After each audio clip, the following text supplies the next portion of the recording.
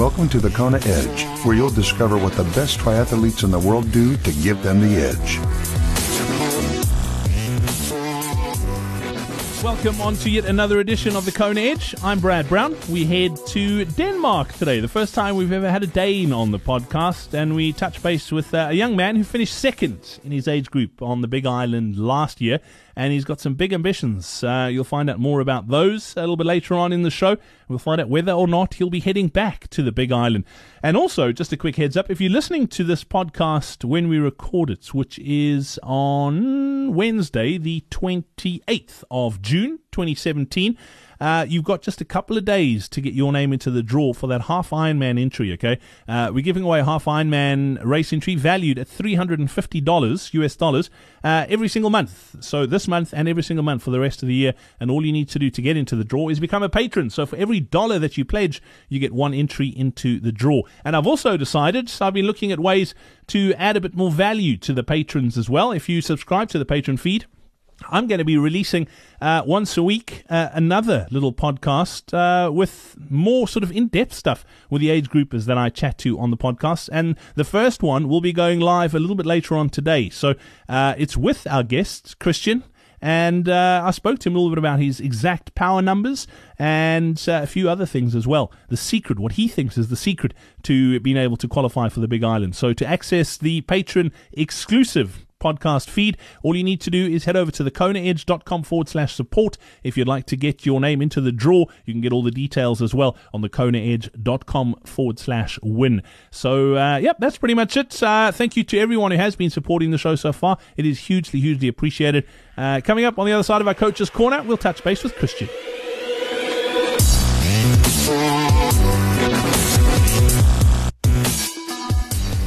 Today's Coach's Corner brought to you by Superfly Coaching. They've helped dozens of athletes reach Ironman Kona, the 70.3 World Championships, and even the Olympic Games. Their coaches, along with Joe Friel, have written several books on training methodologies.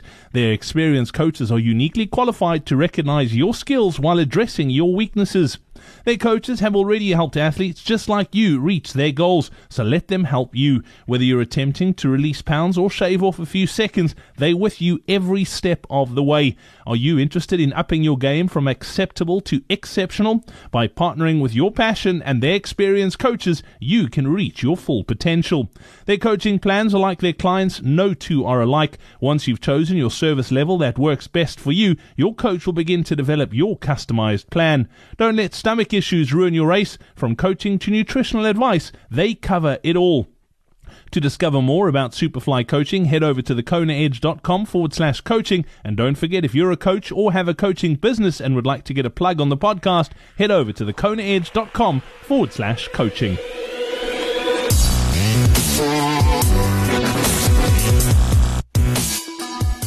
Last week we had our first Italian on the show. This week we've got our first Dane, and we head to Denmark now. Kristian Hindkjaer, welcome onto the podcast. Kristian, thanks for joining us.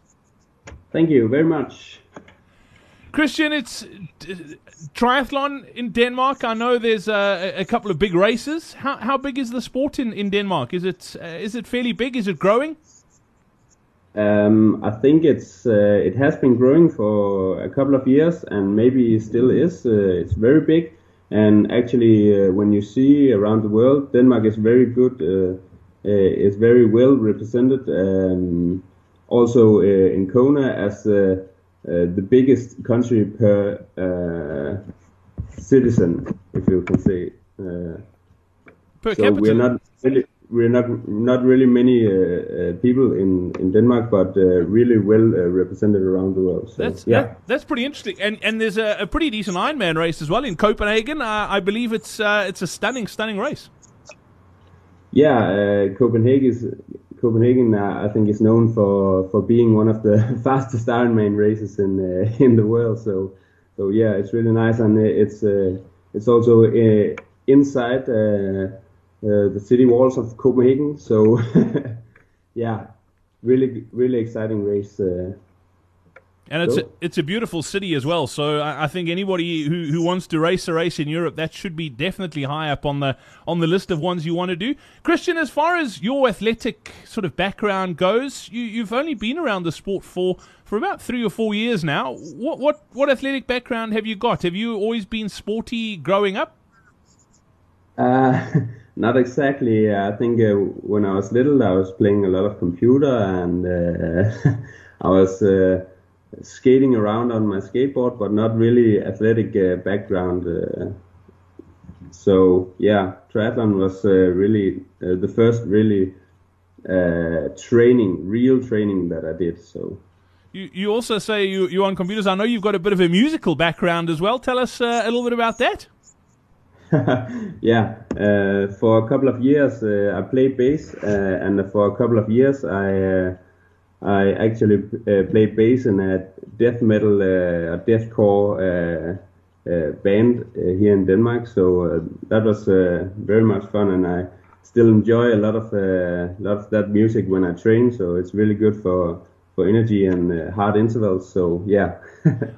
It's funny. I come from I don't want to say musical background, but I come from a DJing background. So I used to do a lot of gigs and that sort of thing as well. And those two worlds are so far apart. The sort of gigging, if you're in a band or a DJ, to triathlon, it's almost like on two different planets. Yeah, yeah. The one place you drink as many beers as you can, and the other place you run as many Ks as you can. So. Really far away. Yeah, they're definitely not two that go very much sort of hand in hand. But where did the interest in triathlon come from? Where did you how did you get introduced to the sport? Where did it start? Actually, in 2013, I started studying sports science here in Aarhus, and I was so lucky that swimming was one of the courses or one of the subjects that was taught here. So every person who studies sports science has to go through some kind of swimming program. And I was already just running and cycling just a little bit, and then some good friends of mine from the study introduced me to triathlon, and I got really excited about that. I think it was 2014 or something. I did my first half Ironman, so very nice. What was it that attracted you to triathlon? I mean, you mentioned you had run a little bit, but nothing serious. You had cycled a bit, but nothing serious. What really attracted you to the sport of triathlon? I think that it is as many hours that you put in it, it gives you back. So. If you're training very, very much, you are also going to get very good results. So not any sport, if you are plus 20 years and you start in a sport, you are pretty much a beginner. But in triathlon, you can just put a lot of hours in it, and then you become pretty decent at it. I think the less technical parts of it than we would see in something like football or tennis or something.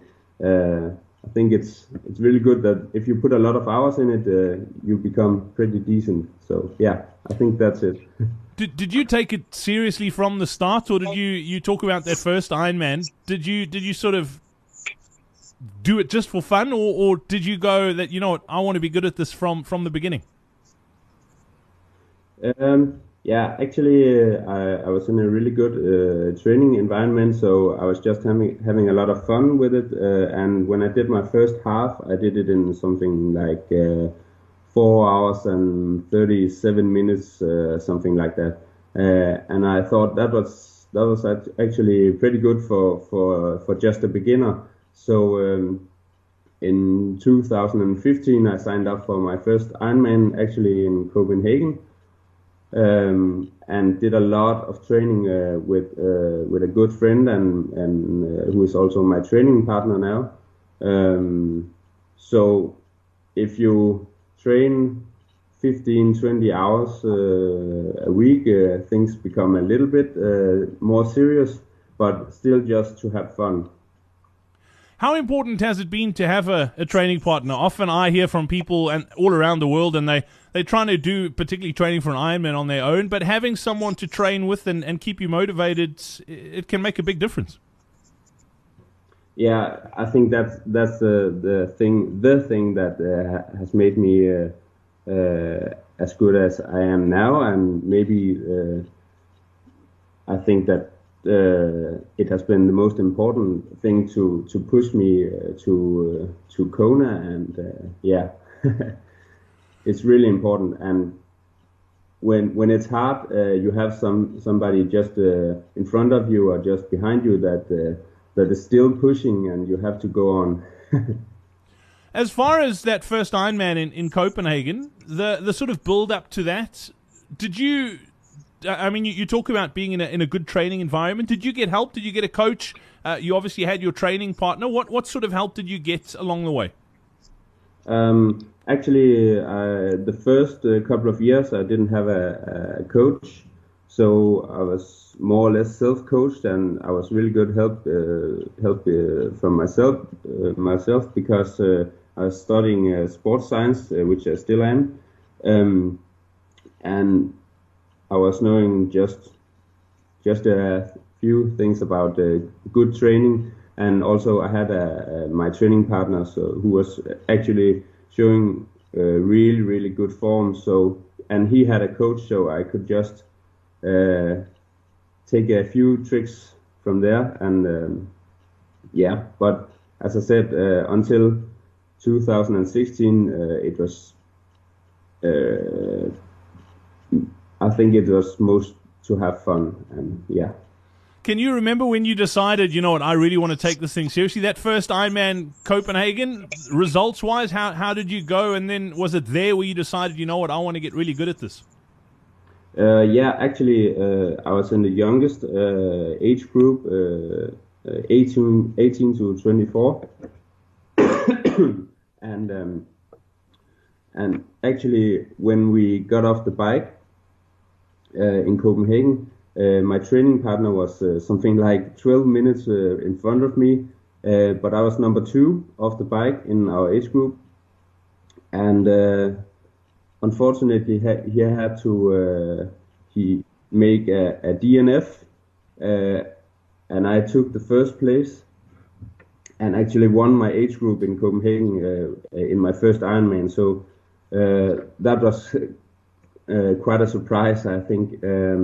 And I got a Kona slot and said that I didn't want to take it at first, but I thought that maybe I would get the chance another year. I was still just a beginner, and I think it's not nice to go to Hawaii just as a beginner. Yeah. So did you pass that first slot up? You didn't take it? No, I didn't take it. That's a big decision to make. I mean, nothing's certain ever, and you never guaranteed of anything, particularly when it comes to Kona slots. Was it a difficult decision to make? Yeah, a little bit, but as I said, I was still just a beginner, and I thought that it was if I was ever going to Kona, I would try to do good on Kona, and Copenhagen is really close.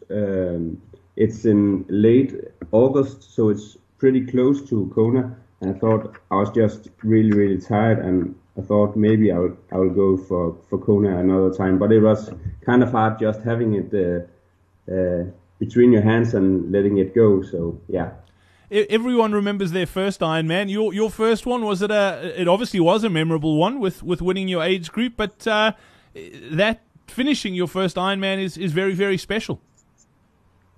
Yeah, indeed, and Copenhagen is just fantastic. The audience is so big.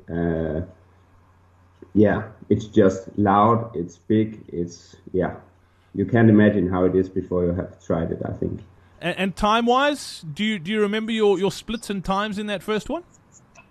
Yeah, I think my swim was just 1 hour and 30 seconds or something like that. And cycling was 4:42, I think. So decent bike split. And my running was 3 hours and 27 minutes.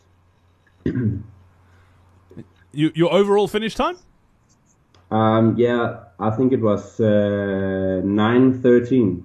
Wow, that's incredible for an Ironman debut. That's phenomenal. And even like you say, Copenhagen is fast, but still 9:13 is nothing to scoff at. When did you sort of, was it after that race that you decided, you know what, I want to get a Kona slot, but I want to come back and do it sort of the way I want to do it? What was the process after that first Ironman? Actually, when I talked with my training partner afterwards, he was actually in 2015 in Copenhagen, where he made a DNF. He was going for the Kona slot that I actually got and did not take. So he asked me if I wanted to try, because 2016 he would be in the 25 to 25 to 29 age group, and I would be in the 18 to 24 age group. So we would be in different age groups the year after.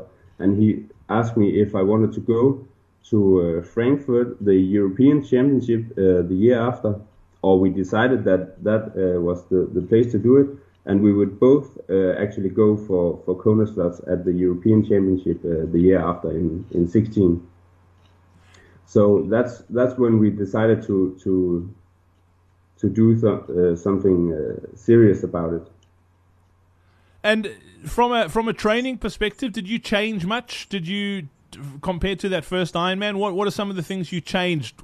Because obviously, knowing what you knew then after finishing your first one, you could go back and see, okay, this worked, that didn't work. What were some of the changes you made? I did, I think from 15 to 16, I think I did a lot more training, a lot more focused training. I got a coach, and just a lot more hours of training. And attention to detail also. Tell me about that attention to detail. Explain that a bit more. Yeah, I think that studying sports science is really helping me here. So something like fluid loss, sweat rate, energy intake, and so on.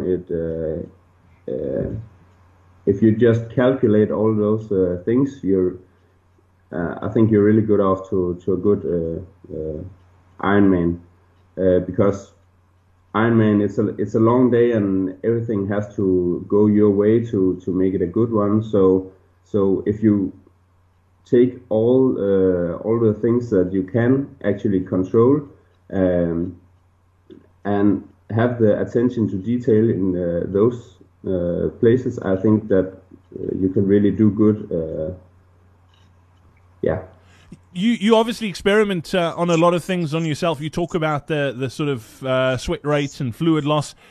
Do you sort of in training test things to try and get it better all the time, or have you sort of figured out what works for you and you're sticking to that? Actually, when it comes to sweat rate and fluid loss, it was very much up to Hawaii last year. That me and my training partner, we did something like 4 to 5 hours on the home trainer, on the turbo trainer, with closed doors, very, very hot, and then we would weigh in just before and after and calculate the sweat rate, the workout being just lots of Ironman intensity. So do you think that's been... Yeah, that's the way we... Do you think that's been really helpful to you? Would you suggest that everyone sort of figures out what that is and try and get that dialed in? I think I wouldn't recommend everybody to go 4 to 5 hours on a turbo trainer, but I think that it's a good idea for everyone, especially going racing in hot environments, just to figure out if you are a light sweater or a heavy sweating person, because it's really a matter of finishing the race. If you're a heavy sweater, I think you're just going to really f yourself up on the bike already if you don't get enough. So, and there's big individual differences in sweat loss. So yeah, really, I can really recommend that. As far as the sort of European Championships and that race trying to qualify for Kona, did that go according to plan? Obviously, you had set goals. Tell me a little bit about that race and how it went. Yeah. Frankfurt being a really tough field in all the age groups. Everybody or most of the participants going there are going to see if they can make a good result in the European Championship. So it's really hard, and there are spots. I think there were 2 spots in my age group. So the plan was actually to finish among those top 2, or of course try to win. And that's not really easy in the European Championship. So I figured out, according to earlier years, that I had to go under 9 hours, which unfortunately didn't work out for me. I went just over 9 hours on a course being just a little tougher and a little longer than Copenhagen the year before. So I was satisfied, but I would really much I'd like to go under 9 hours there. That's an incredible goal. And then as far as Kona itself, Kristian, I mean, Denmark, conditions-wise, is very different to racing on the Big Island. You mentioned spending 4 to 5 hours on indoor trainers, closed doors in the heat. Were there other things you did to sort of get yourself ready for those conditions? Because it's one thing training for the distance, but the conditions are vastly different to what you're used to all the time.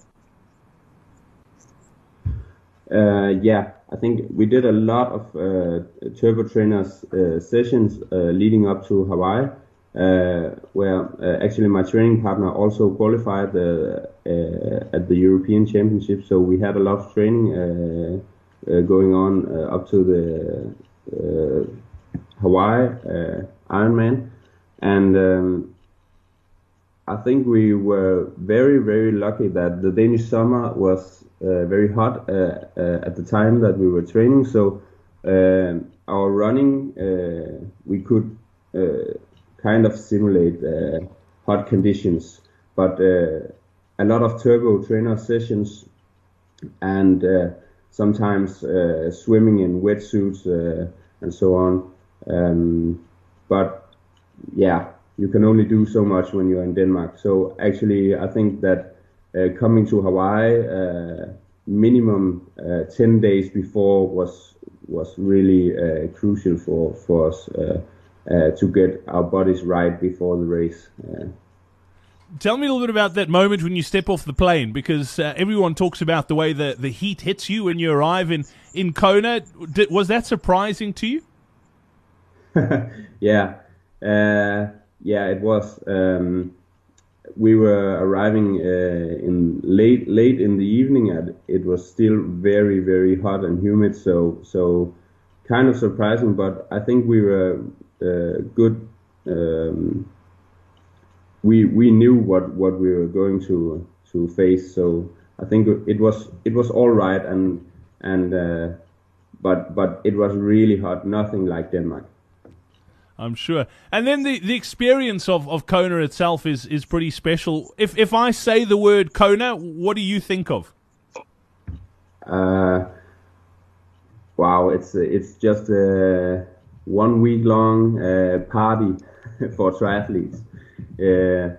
It's so cool. I think everyone interested in triathlon has to go someday to Kona. It's just fantastic to see all the other people just really fit and ready to go. Yeah, it's just amazing. It's a party. Looking at just also being a fan of the sport, all the pros training around you when you go to Kona Aquatic Center. You know Frodeno and Miranda Carfrey and Jesse Thomas and guys like that. They're just training on the lane beside you. So that's amazing. Kristian, as far as the race it goes itself, you had a pretty decent day out? Yeah, I guess you can say that. The swim was, I think, not too much trouble on the swim. I swam something like 58 or something, just under an hour, and there's just a lot of guys swimming under an hour. So there was a lot of guys in T1 when I came up, and it was really hectic. So when I came on the bike, I had to go a little bit in the red zone to get rid of some of the other guys, and there was a bit of drafting. You know, when a lot of people, when somewhat 600 persons comes out of T1 at the same time, you can't really avoid that. So coming to the Queen K, I was just trying to put the hammer down and get rid of some of those guys and finding my own pace.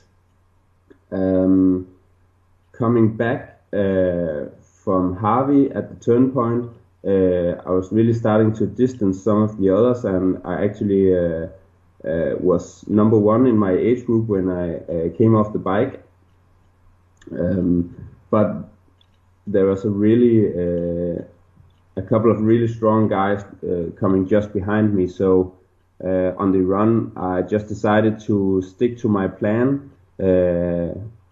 I'm a bit of a slow, heavy runner. That's not my strongest discipline. So sticking to my own plan and surviving to after the energy lab, the very, very hot energy lab was just, crucial for me. I decided to really stick to my plan until I was done in the energy lab. With 10Ks to go, I could just, go from there. And finishing your first Ironman's pretty special, but finishing Kona that must be something else. And we talk about your result, a podium. You must be pretty chuffed with it. I'm really happy with the result. I know going to Kona wouldn't be easy to be among the top participants, but that was also part of the whole plan to qualify in at the European Championship. I knew that I would be kind of in the mix, but I didn't even hope to become in the top 5. So when I was off the bike as the first guy in my age group, I was really, really satisfied, and I came to the finish line as second place in my age group, and that was just amazing, really. What do you do to unwind after a race like Kona or other Ironman? Are you want to really let loose? You think of parties or something like that? Yeah, are you want to really sort of do I've heard dancing is the best way to ease stiff legs after an Ironman. I think actually me and my family, my training partner and his family, we were all together, and I think actually we won the race as being the fastest participants coming to McDonald's afterwards. So just getting some real nasty food and relaxing.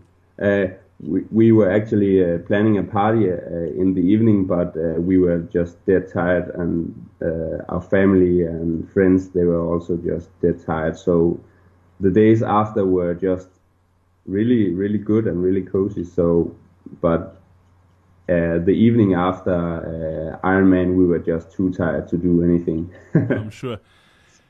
Kristian, looking at that second place result, does that make you even hungrier to want to go back and win your age group? Yeah, actually, this year I thought that if I had to somewhat find the next level for me, I had to try and go a little faster on the run, and I thought I have to try and race more. And if you race Ironman, it's full Ironman distance. It's just a lot of long and slow training, and a little less of speed work. So actually this year it's just about half distance races, and yesterday actually I raced in the national championship on the half distance in the elite or pro field. It was a really good experience for me.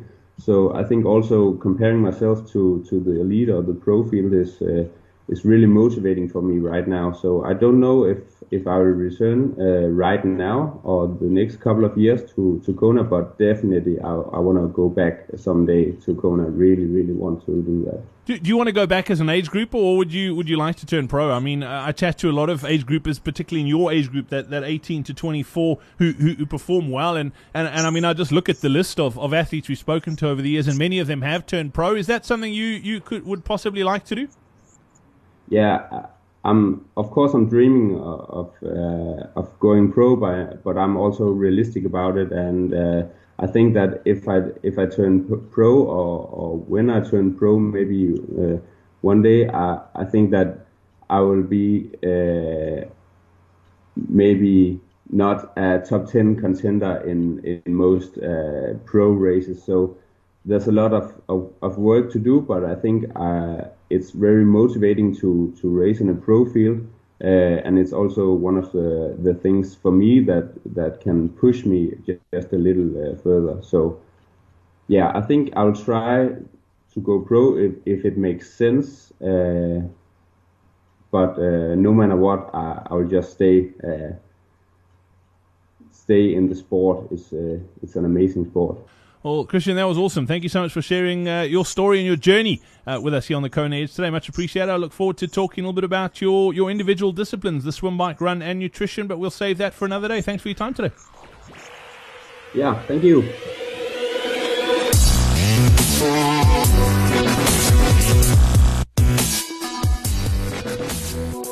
And that's it for another edition of the Kona Edge. Thank you so much for listening, and thanks to my guest as well. Don't forget that patron-only exclusive podcast feed. If you head over to thekonaedge.com/support, you can get all the details there. The first one will be going live sometime today, so get in there now if you'd like to access it. And before I do go, a quick iTunes review from you. Thank you so much to Nikki135 Bones in the United States, giving us a 5-star review, saying great podcast, just what triathletes like. Triathlon Talk. Nikki, you are a legend. High five to you in the United States. Thank you for taking the time to do that. And the good news is you are in the draw to win a full Ironman entry. We're going to be giving away one of those towards the end of the year. And all you need to do to qualify is leave us a review on iTunes. It's as simple as that. And don't forget to head over to thekonaedge.com/win to get into the draw for this month's half Ironman entry by becoming a patron. So until tomorrow, from myself, Brad Brown, cheers. We hope you enjoyed this episode of the Kona Edge. Don't forget to connect with us on social media. Simply search for the Kona Edge.